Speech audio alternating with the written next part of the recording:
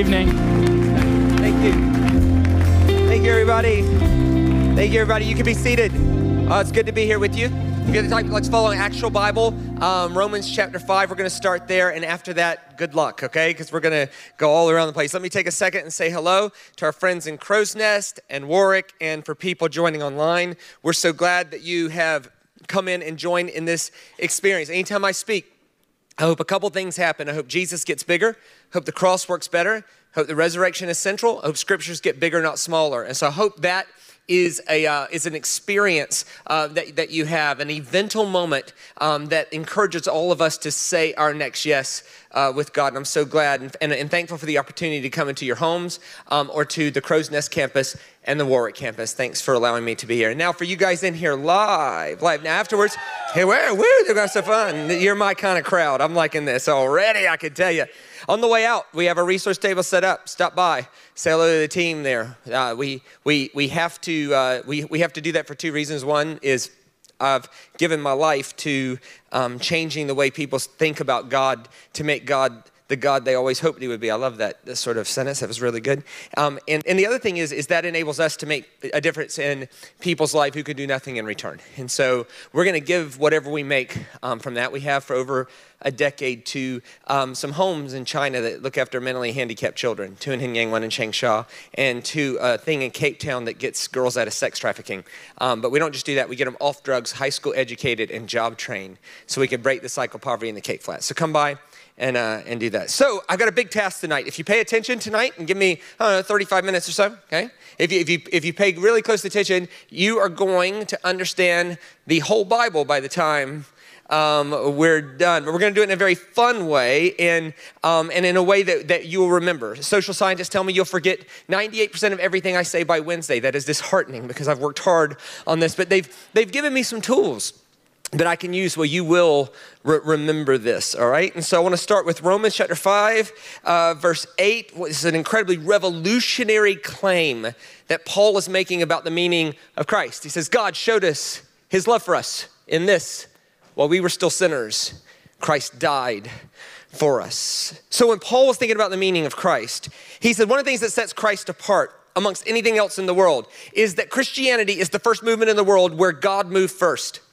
Every other movement in the world, God did not move first. You moved first. I moved first. You go to their temple, do their ritual in their posture at their moment, at their time, and then maybe their God would act on your behalf, not Christianity. In Christianity, God moves first. While we were hostile, God made the first move and consented, and then humbly waits for us to consent back. A revolutionary thought that if we're going to understand the basics of this thought, we have to understand the basic narrative of Scripture, that Scripture is not a static record of God. The Scriptures are a dynamic, progressive, moving revelation of God, leading to the final revelation of God in the risen Christ. And I would like to explain that narrative the best I can so that we understand where this crucifixion, this cross, this revolutionary event in history, where it fits into the historical arc. Now, to understand this, we've got to go all the way back to Abraham. And the most basic way we're going to understand tonight is this, that as they understood more about God, that God got closer and God got nicer. I can't say it any more elementary than that. That the more they understood about God, God got closer and God got nicer. Now, it's very important that we understand God never changed. That's not the issue. The issue was their understanding about God changed, and it got better and better and better and better and better, leading to the final revelation of God in the risen Christ. And so let's start with Abraham, and let's talk about that first sentence, that the more they understood about God, the closer he got. So in Abraham's day, if you wanted to communicate with God, where did God live? Where did God live in Abraham's day? This is pre-Bible, pre-Old Testament, pre-anything written down like that. Where did God live? And the answer was, this is going to be very primitive, the answer was up. Now, for the rest of the sermon, when I say in Abraham's day God lived, we're going to all do our thumb like this, and we're going to say up. So let's practice this because you're sort of a raucous crowd anyway. All right, so I'm going to say this. In Abraham's day, God lived Up. All right, let's try that again. We'll do it really, really together. This is going to help us remember the whole sermon later, okay? In Abraham's day, God lived up. Yeah, he lived up in the sky. We know from the Bible that Abraham was a sun worshiper. Does that mean he was a bad guy? No. If your concept is God lives up in the sky, if you go out in the middle of the day, what's the most powerful thing in the sky? The sun. So the logic was, if God lives up in the sky, that ball of fire must be God. But here was the problem with the sun. Every day it sets. So what would the logic be? There must be a God of the day, and then there must be a God of the, yes. So if you go out in the middle of the night, what's the most powerful thing in the sky? The moon. So the sun must be the God of the day, and the moon must be the God of the night. And the logic was the sun was more powerful than the moon because of the sheer power it was exerting. Until, by observation, here's what they saw. That the moon goes through a 28-day cycle very repetitively. It goes new moon, then waxing, then waning, then full moon, then new moon, then waxing, then waning, then full moon, then new moon. And they started writing this stuff down because you can look right at the moon. Now, wait a minute. The moon goes through an exact 28-day cycle, and it renews itself every 28 days, which led them to this question. Who or what on earth goes through a 28-day cycle? Half the room should know this. It's women, okay? I can see where the men are going, what the heck's he talking about? What's he talking? Okay, you know that monthly thing that happens to you? It's supposed to happen every 28 days. If not, you sort of panic and you go to the pharmacy, right? But it is a 28-day cycle. And so you're a caveman and you think the moon, and this was the logic, the moon must be the god of fertility, controlling the women's fertility cycle and consequently controlling the women's moods. So if a full moon is out, you better get out of the cave. But when the new moon comes, it's going to be a good night tonight. It was just a better sort of situation. And so the sun was the god of the day. The moon was the god of the night. And then they started noticing celestial beings. Like that must be a sub-god and a smaller god because the stars are smaller. They had no way of knowing. They're just further away. This was the idea that in Abraham's day, God lived up. Let's try that again. In Abraham's day, God lived up. Now, if you're a farmer, what do you need to come out of the sky so that you don't die? Rain. So the question is who is controlling the rain? And the obvious answer is the gods in the sky, because water comes out of the sky. The gods are in the sky, so we need to appease the gods in order to bring rain so we don't die, which leads to this question. What must we do to please the gods? We'll get to that in a second. For right now, all I want you to know is that in Abraham's day, God lived. 430 years later, a guy named Moses comes along, and Moses is like, no, God doesn't live up. That's ridiculous. God lives in a tent in the middle of camp because that's less ridiculous. So we're going to make a tent. It's 45 foot long, 15 foot wide, 15 foot high, and God's going to live in there. And of course, Moses' advisors were like, bro, listen, if you tell people God lives in there, they're going to walk in there and realize it's like just furniture, right? And he goes, no, you know what we'll do? We'll tell them if they go in there, they'll die, right? Of course, there's no really record of that ever happening, right? And plus, it was a tent that they set up and tore down. Like, how did that even work? Like, what if you were the guy in charge of putting the last tent peg into the middle of the Holy of Holies? What did you get, like a 60-second alarm? Like, get out of there, beep, beep, beep. What? I don't know. It's a very primitive thought, but it's a much better thought than God living up.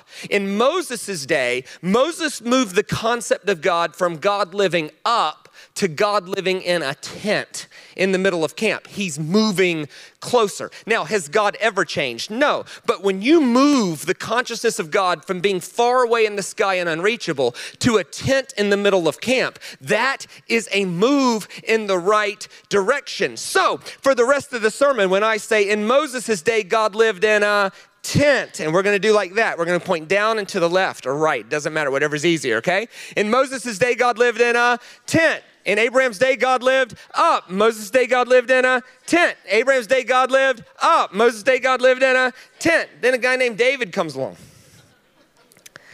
And David's like, no, God doesn't live in a tent. It's ridiculous. See, David had a political problem and a theological problem. The political problem is as the head of state, he would go visit other countries' heads of state, and then their heads of state would say, this is our God's temple. And it was like ridiculous. ridiculously awesome. And he comes back, and when they visited him, they'd say, where does your God live? And David say he lives in that tent.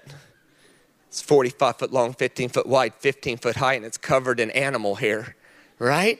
So David's like, no, we are doing disservice to the glory of our God by letting other nations build bigger temples. So we're gonna build a temple. Plus, if they think our God's smaller than their God, they'll think they can attack us. So we can't have that. So David started the process of building God a temple, all right? So for the rest of the sermon, when I say in David's day, God lived in a temple, all right? In David's day, God lived in a temple. In Abraham's day, God lived up. Moses' day, God lived in a tent. David's day, God lived in a temple. And Jesus comes along.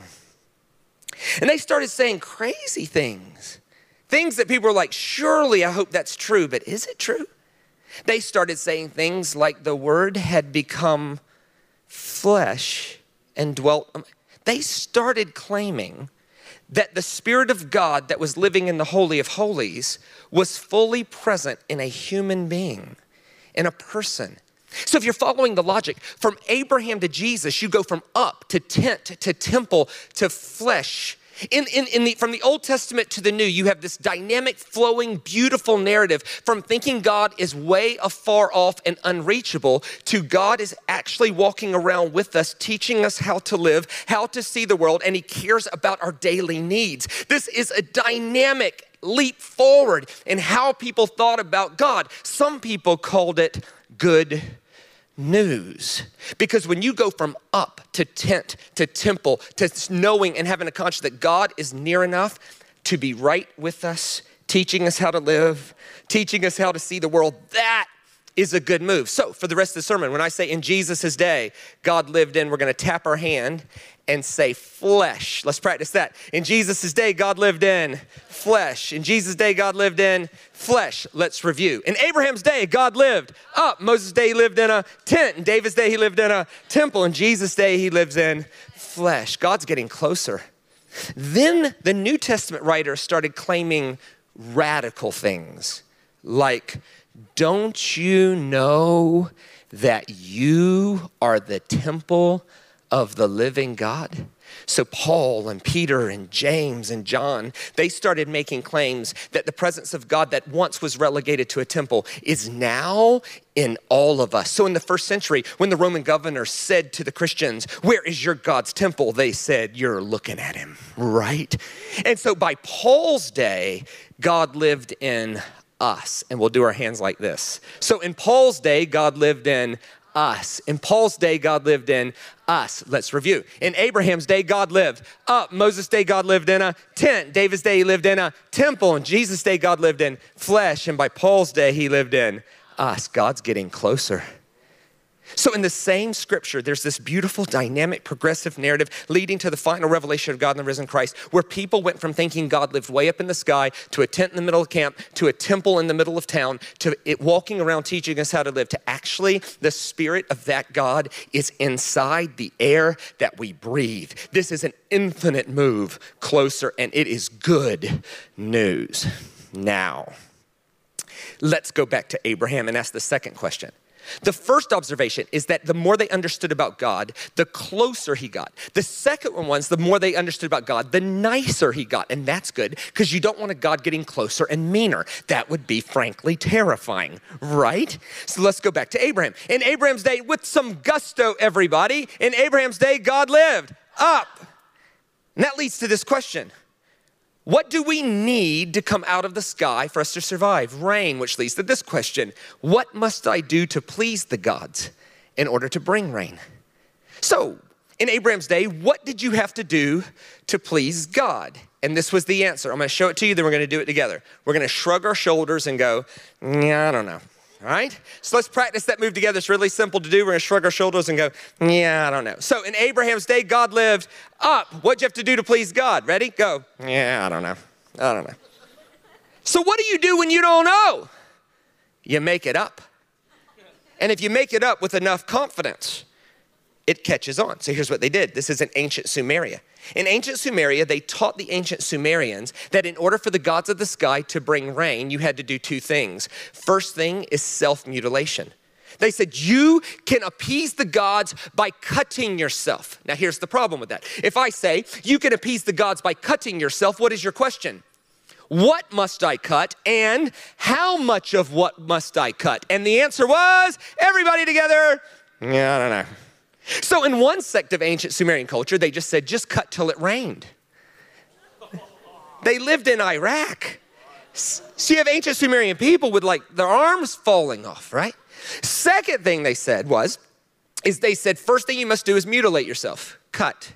Second thing you must do is sacrifice. Now, once again, if I was to say, hey, you could get right with God and make it rain by sacrifice, what's your question?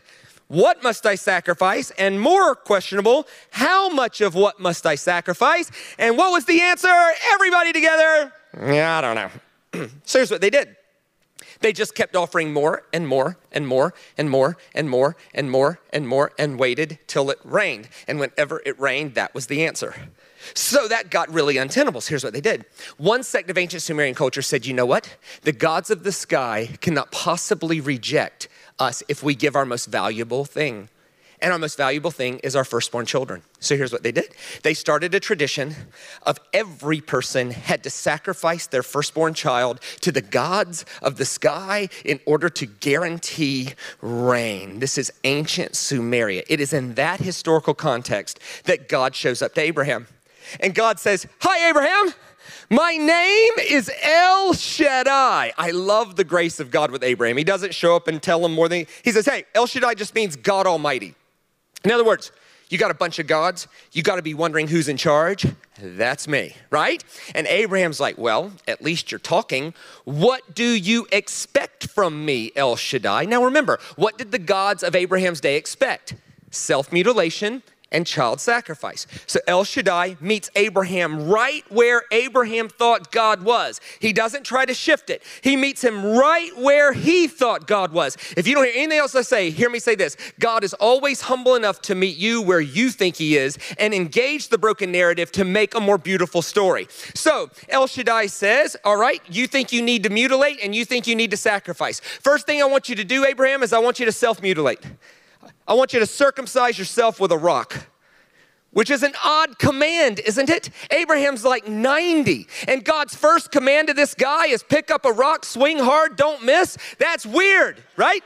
You ever seen a 90-year-old man? His hand shakes, his eyesight's not real good. You imagine that? Hey, Betty, say a prayer for me, sweetheart. This is gonna be interesting. I'm gonna try to get this in one shot. This is gonna hurt real bad, though. I can tell you right now, this is gonna be horrendous. This is gonna be horrendous. Now, for us, circumcision is barbaric and the law, right? But why was this gracious? Well, when you live in a world where you don't know how many cuts to do, and God shows up and says, I've got an idea. If you think you need to cut, fine, cut, but let's do circumcision. Why? Because how many times can you ever possibly circumcise yourself? The answer's once, right? Like, if you can circumcise yourself twice, you the man. I don't know. It's just a strange sort of thing, right? So they move the world from infinite cutting to one off. God is getting nicer. Second thing God says is he says, I want you to sacrifice your kid. Odd command. What's odder is if you go back and read the story, Abraham doesn't ask why. Like if somebody said, hey, listen, kill your kid. What's your question? What? Why? What did I smoke earlier, right? Like you'd be thinking you were hearing wrong, correct? No. Abraham doesn't ask why and he doesn't ask how. He knows why. It's to bring rain. That's what you must do to please the gods. Everybody knows that. That's what we all do. And he doesn't ask how. It says, so Abraham took Isaac to a high place. Why would you take your son to a high place? Because God lived up. God always engages us where we think he is and then moves the story better. So Abraham takes Isaac to a high place, and for the first time in the history of all gods anywhere in the whole history of the world, a God shows up and stops a sacrifice in order to provide one. And here's what God says. Hey, Abraham, I got a better idea. Instead of killing kids, let's kill animals instead. Now, when you're the first person to get the idea to kill animals instead of children, is that a good move or a bad move? Yeah, please don't think too hard about that. When you're the first person to understand that we can kill animals instead of children, is that a good move or a bad move? That's a really good flippin' move. Is that a word from God? You better believe that's the word of God. Is that the final word of God? No, the final word of God is the risen Christ, but that's a giant leap in the right direction. See, we look at animal sacrifice and go, what were they, maniacs? Yeah, sort of, but when you look at where they came from, they moved the world from child sacrifice to animal sacrifice. That is a giant leap in the right direction. Let's review for a second with some gusto. In Abraham's day, God lived up. How much did you have to cut? Yeah, I don't know. How much did you have to sacrifice? Yeah, I don't know. God shows up to Abraham. He says, my name is El Shaddai. Abraham has a son named Isaac. Who is Isaac's God? El Shaddai. Isaac has a son named Jacob. Who is Jacob's God? El Shaddai. Jacob has 12 children. Who's their God? El Shaddai. 12 children have 12 children. Who's their God? El Shaddai. 144 kids have 12 kids. Who's their God? El Shaddai. The math is getting too hard. Who is their God? El Shaddai. Next generation, who's their God? El Shaddai. 20 generations later, there is no God but El Shaddai. No other name other than El Shaddai. It's in our verses. It's in our pamphlets. It's in our websites. It's in our fundamental truths. There is no God but El Shaddai. Then Moses comes along. Moses kills a guy. Ends up out in the middle of the wilderness. And Moses grew up in Pharaoh's house, and he was taught his whole life that God was a fire. God was the sun, a consuming fire. If you take this fire off, he consumes you. So Moses is out in the middle of the desert, and God, like he always does, meets people exactly where they think he is. So Moses thinks God's a fire. So how does God reveal himself to Moses? As a fire, as a burning bush. And he says, hello, Moses. I am the God of Abraham, Isaac, and Jacob. And Moses finds something funny. This burning bush isn't burning up, not even the most frail branch. But see, Moses was taught his whole life that God was a consuming fire. What's happening in this story is that God is engaging Moses right where Moses thinks God is, and he's turning it upside down as to how he sees God. You were taught your whole life God's a consuming fire? Fine, I'll be a fire, but I am not the fire you always thought I was. I'm a refining fire who's not even harming the most flammable thing in the desert. As the great T.S. Eliot wrote, we only sustain, only suspire, consumed by either fire or fire. You will live your whole life terrified of the consuming fire, the sun god Ra, or by faith you will embrace the refining fire of a loving Yahweh, who although he will perfect you, he will never harm you, for the bush was not consumed. That is articulate. So Moses has this encounter with the burning bush, and the bush says, I'm the God of Abraham, Isaac, and Jacob. And remember what Moses says? Oh, hello, El Shaddai. Awesome. Let me take my shoes off real quick. And the bush says, no, I introduced myself to Abraham, Isaac, and Jacob as El Shaddai, but by my name, Jehovah, they did not know me. And he actually just says, Yud-He-Vav-He. Moses says, what's your name? Yud-He-Vav-He. I'm the God of Abraham, Isaac, and Jacob. And if you look at the story, it's kind of a comedy. Moses argues with a talking bush, which is like funny. So Moses says, Yud-He-Vav-He, what? No, the God of Abraham, Isaac, and Jacob's El Shaddai. Everybody knows that. It's in our verses, it's in our pamphlets, it's in our websites, it's in our fundamental truths. Everybody knows the God of Abraham, Isaac, and Jacob's El Shaddai. And the burning bush says, listen, I introduced myself to Abraham, Isaac, and Jacob's El Shaddai, but by my name, Yud-He-Vav-He, they didn't know me. Now here's the problem. In Hebrew, you can't say that name.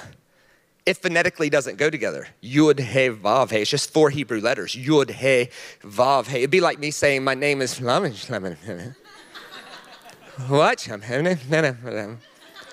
Come again? Yud-He-Vav-He. What? Yud-He-Vav-He. It's not even a word. I know. My name's Yud-He-Vav-He. What does that even mean? It means I am what I am. Because that clears it up, right? So Moses goes back to these slaves, who, by the way, he didn't have a great reputation. He was a premeditated murderer, you remember. So he goes back to these slaves, and here was his message, right?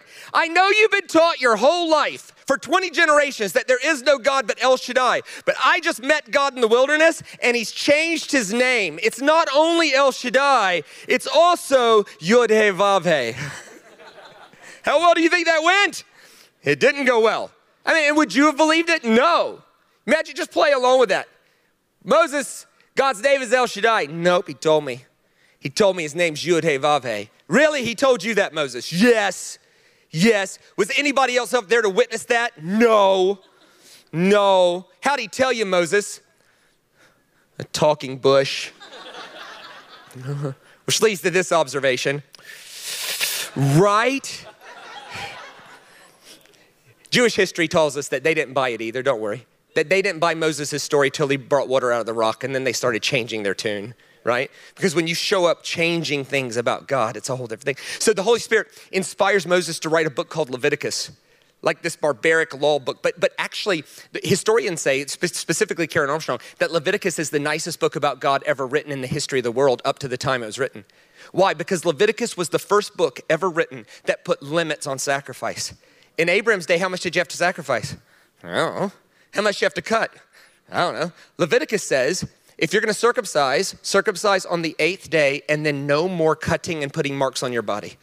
This was a massive, trust me, no one thought that in 2021, people would still be arguing about whether or not it's a sin to have a tattoo. That was not the issue. The issue was this group of people thought they might have to put markings on their body to please God. Moses is like, what year is it? No, circumcise on the 8th day, that way no one remembers it, and then no more cutting your body for God. And secondly, he said, here's what you gotta do. Here's all you gotta do to be forgiven. One sacrifice per family per year. One sacrifice per family per year. My goodness, let's review. With some gusto, ready? In Abraham's day, God lived up. How much you have to sacrifice? I don't know. How much you have to mutilate? I don't know. Moses' day, God lives in a tent. How much you have to sacrifice? Once. How much you have to mutilate? Once. God's getting nicer. Then this guy named David comes along. And in David's day, God lives in a temple. Now the rules don't change. In David's day, God lived in a temple. How much you have to sacrifice? Once. How much you have to mutilate? Once. Then these guys called the prophets come along. And the prophets start questioning whether this is ever even necessary. Like there was this guy named Micah. He says, what kind of God delights himself when you kill a goat? That don't make no sense. Just do justly, love mercy, and walk humbly with God. It'll be okay. Ooh, he was so far ahead of himself, though, they killed him.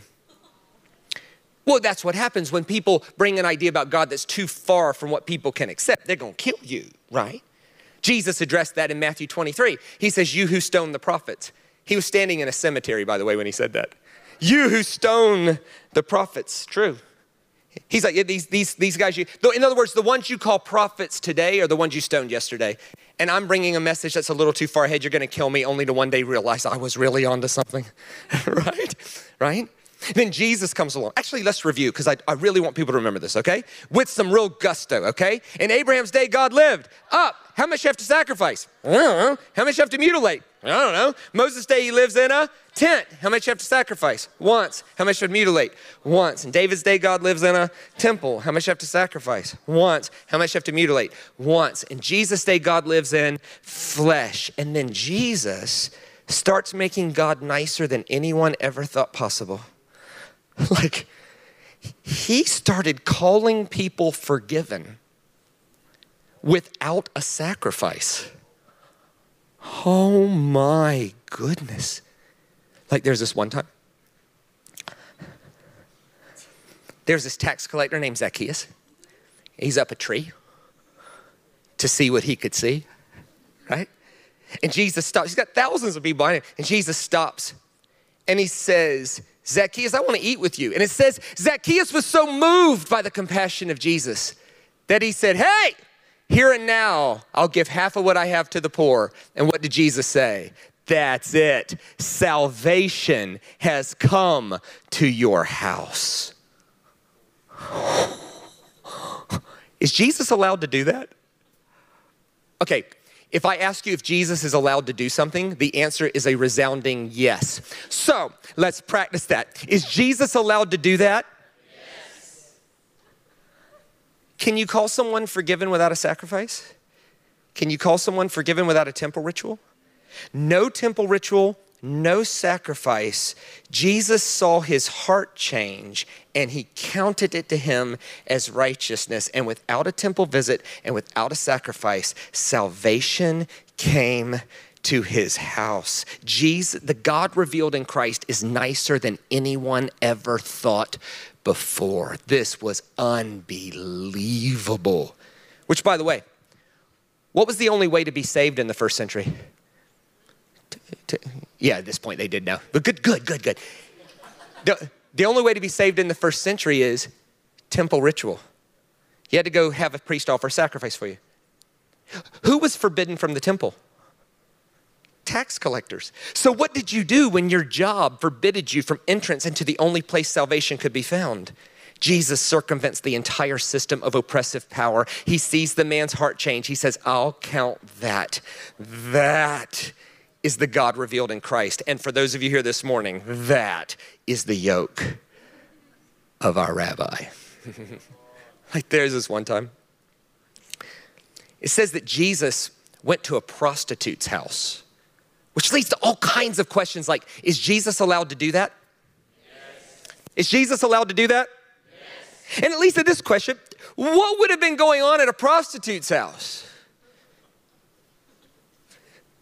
Business, prostitution, like Jesus is between customers, which leads to this question, would there ever be a worse place to run into Jesus, right?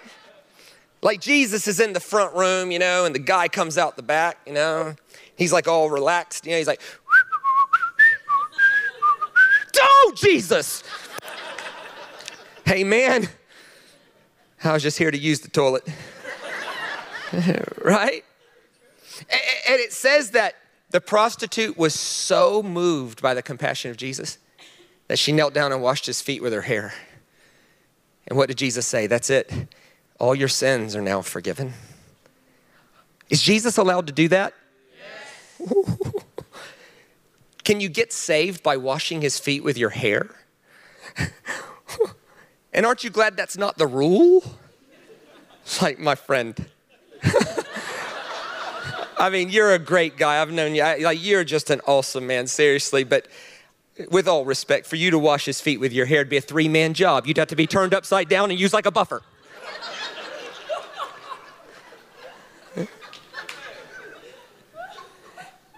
See, we like to put all kinds of rules around things. Actually, what Jesus seems to be interested in is thirst, desire, and heart change.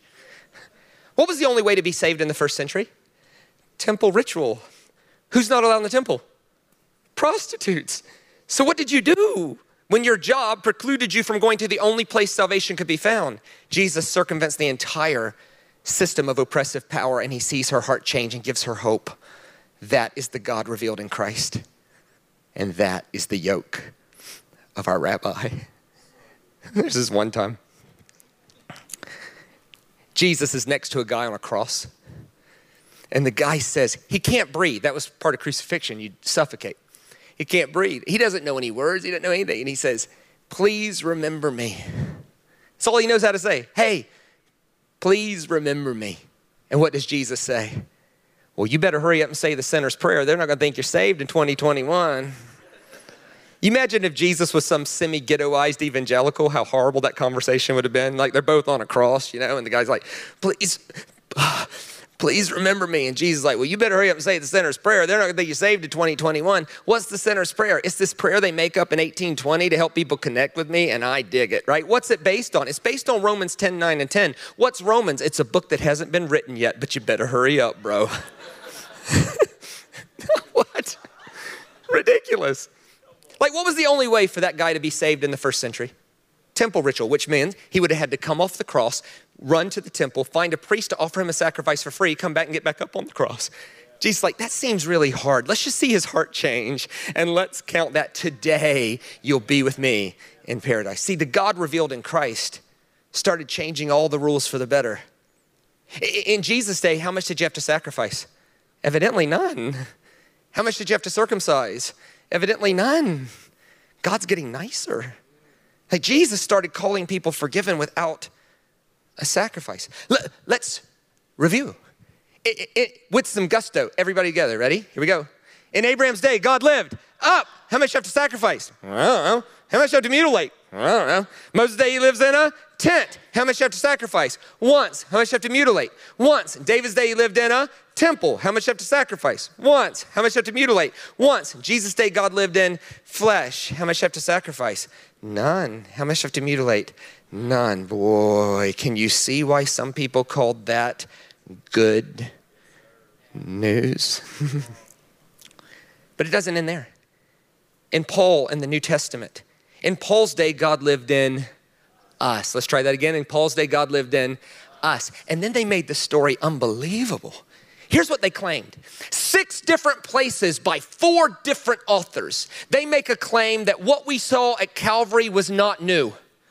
That actually Jesus did not inaugurate a new reality. He simply showed us what God was always like since before the foundation of the world. That God was like Jesus, exactly like Jesus. God has always been like Jesus. We just didn't know it, but now we do. And essentially the claim they made was everything you saw at the cross of Calvary was true before the foundation of the world. Ephesians 1:4, he was chosen before the foundation of the world. 1 Peter 1:20, he was crucified before the foundation of the world, but in these last days was made manifest so you could see it. 1 John chapter 1, and we know that all these things have been true since before the foundation of the world, but now you have seen it with your own 2 eyes. 2 Timothy 1:9, your salvation was given to you in Jesus Christ before the foundation of the world. Hebrews chapter 4, and his sacrifice was completed before the foundation of the world. And my personal favorite, Hebrews chapter 9. Didn't you know all along it was impossible for the blood of sacrifices to take away your sin? But God simply gave you those to do because you thought you needed to. And your conscience needed to be appeased. For don't you know that Jesus died before the foundation of the world at the culmination of the ages? I love that. The culmination. Does that sound like a Jewish theological principle? No, that sounds like a rock festival. Where'd you go last weekend? I went to the culmination of the ages. It was awesome. It was awesome. It was awesome. In other words, to the New Testament writers, once they saw how the story ended, they were like,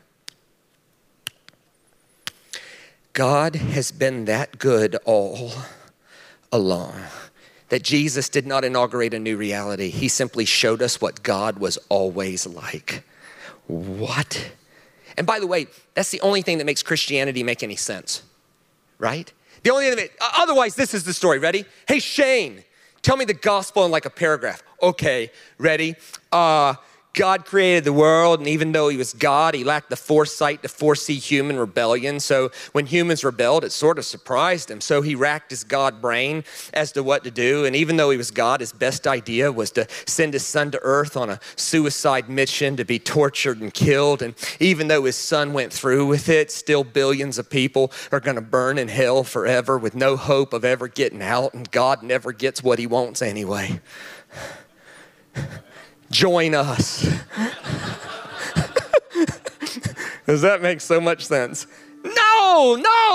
The good news is better than that. The good news is this, is that God created the world, and because he was God, he was able to foresee human rebellion, and instead of destroying the whole thing before it started, he set out a plan and he fixed the whole thing before it started. And the whole rest of the story is him convincing his creation of what has always been true before the foundation of the world and invite us back to embrace original goodness instead of Jesus coming to fix our original badness. And if that's the case, that is worth calling good news. So, let's review with some gusto. Ready? In Abraham's day, God lived up. How much you have to sacrifice? I don't know. How much you have to mutilate? I don't know. Moses' day, he lived in a tent. How much you have to sacrifice? Once. How much you have to mutilate? Once. In David's day, God lived in a temple. How much you have to sacrifice? Once. How much you have to mutilate? Once. In Jesus' day, God lives in flesh. How much you have to sacrifice? None. How much you have to mutilate? None. In Paul's day, God lives in us. And what was true? It was true before the foundation of the world. And our only response is to thirst and embrace what had always been true and let our lives show the whole world what it would look like to be intimately connected with a God that loved creation enough to fix the whole broken thing before it started. So may you, my brothers and sisters, live a life that shows the whole world what it looks like to be connected to what happened at the culmination of the ages. I'll see you guys tomorrow night. Grace and peace, everybody.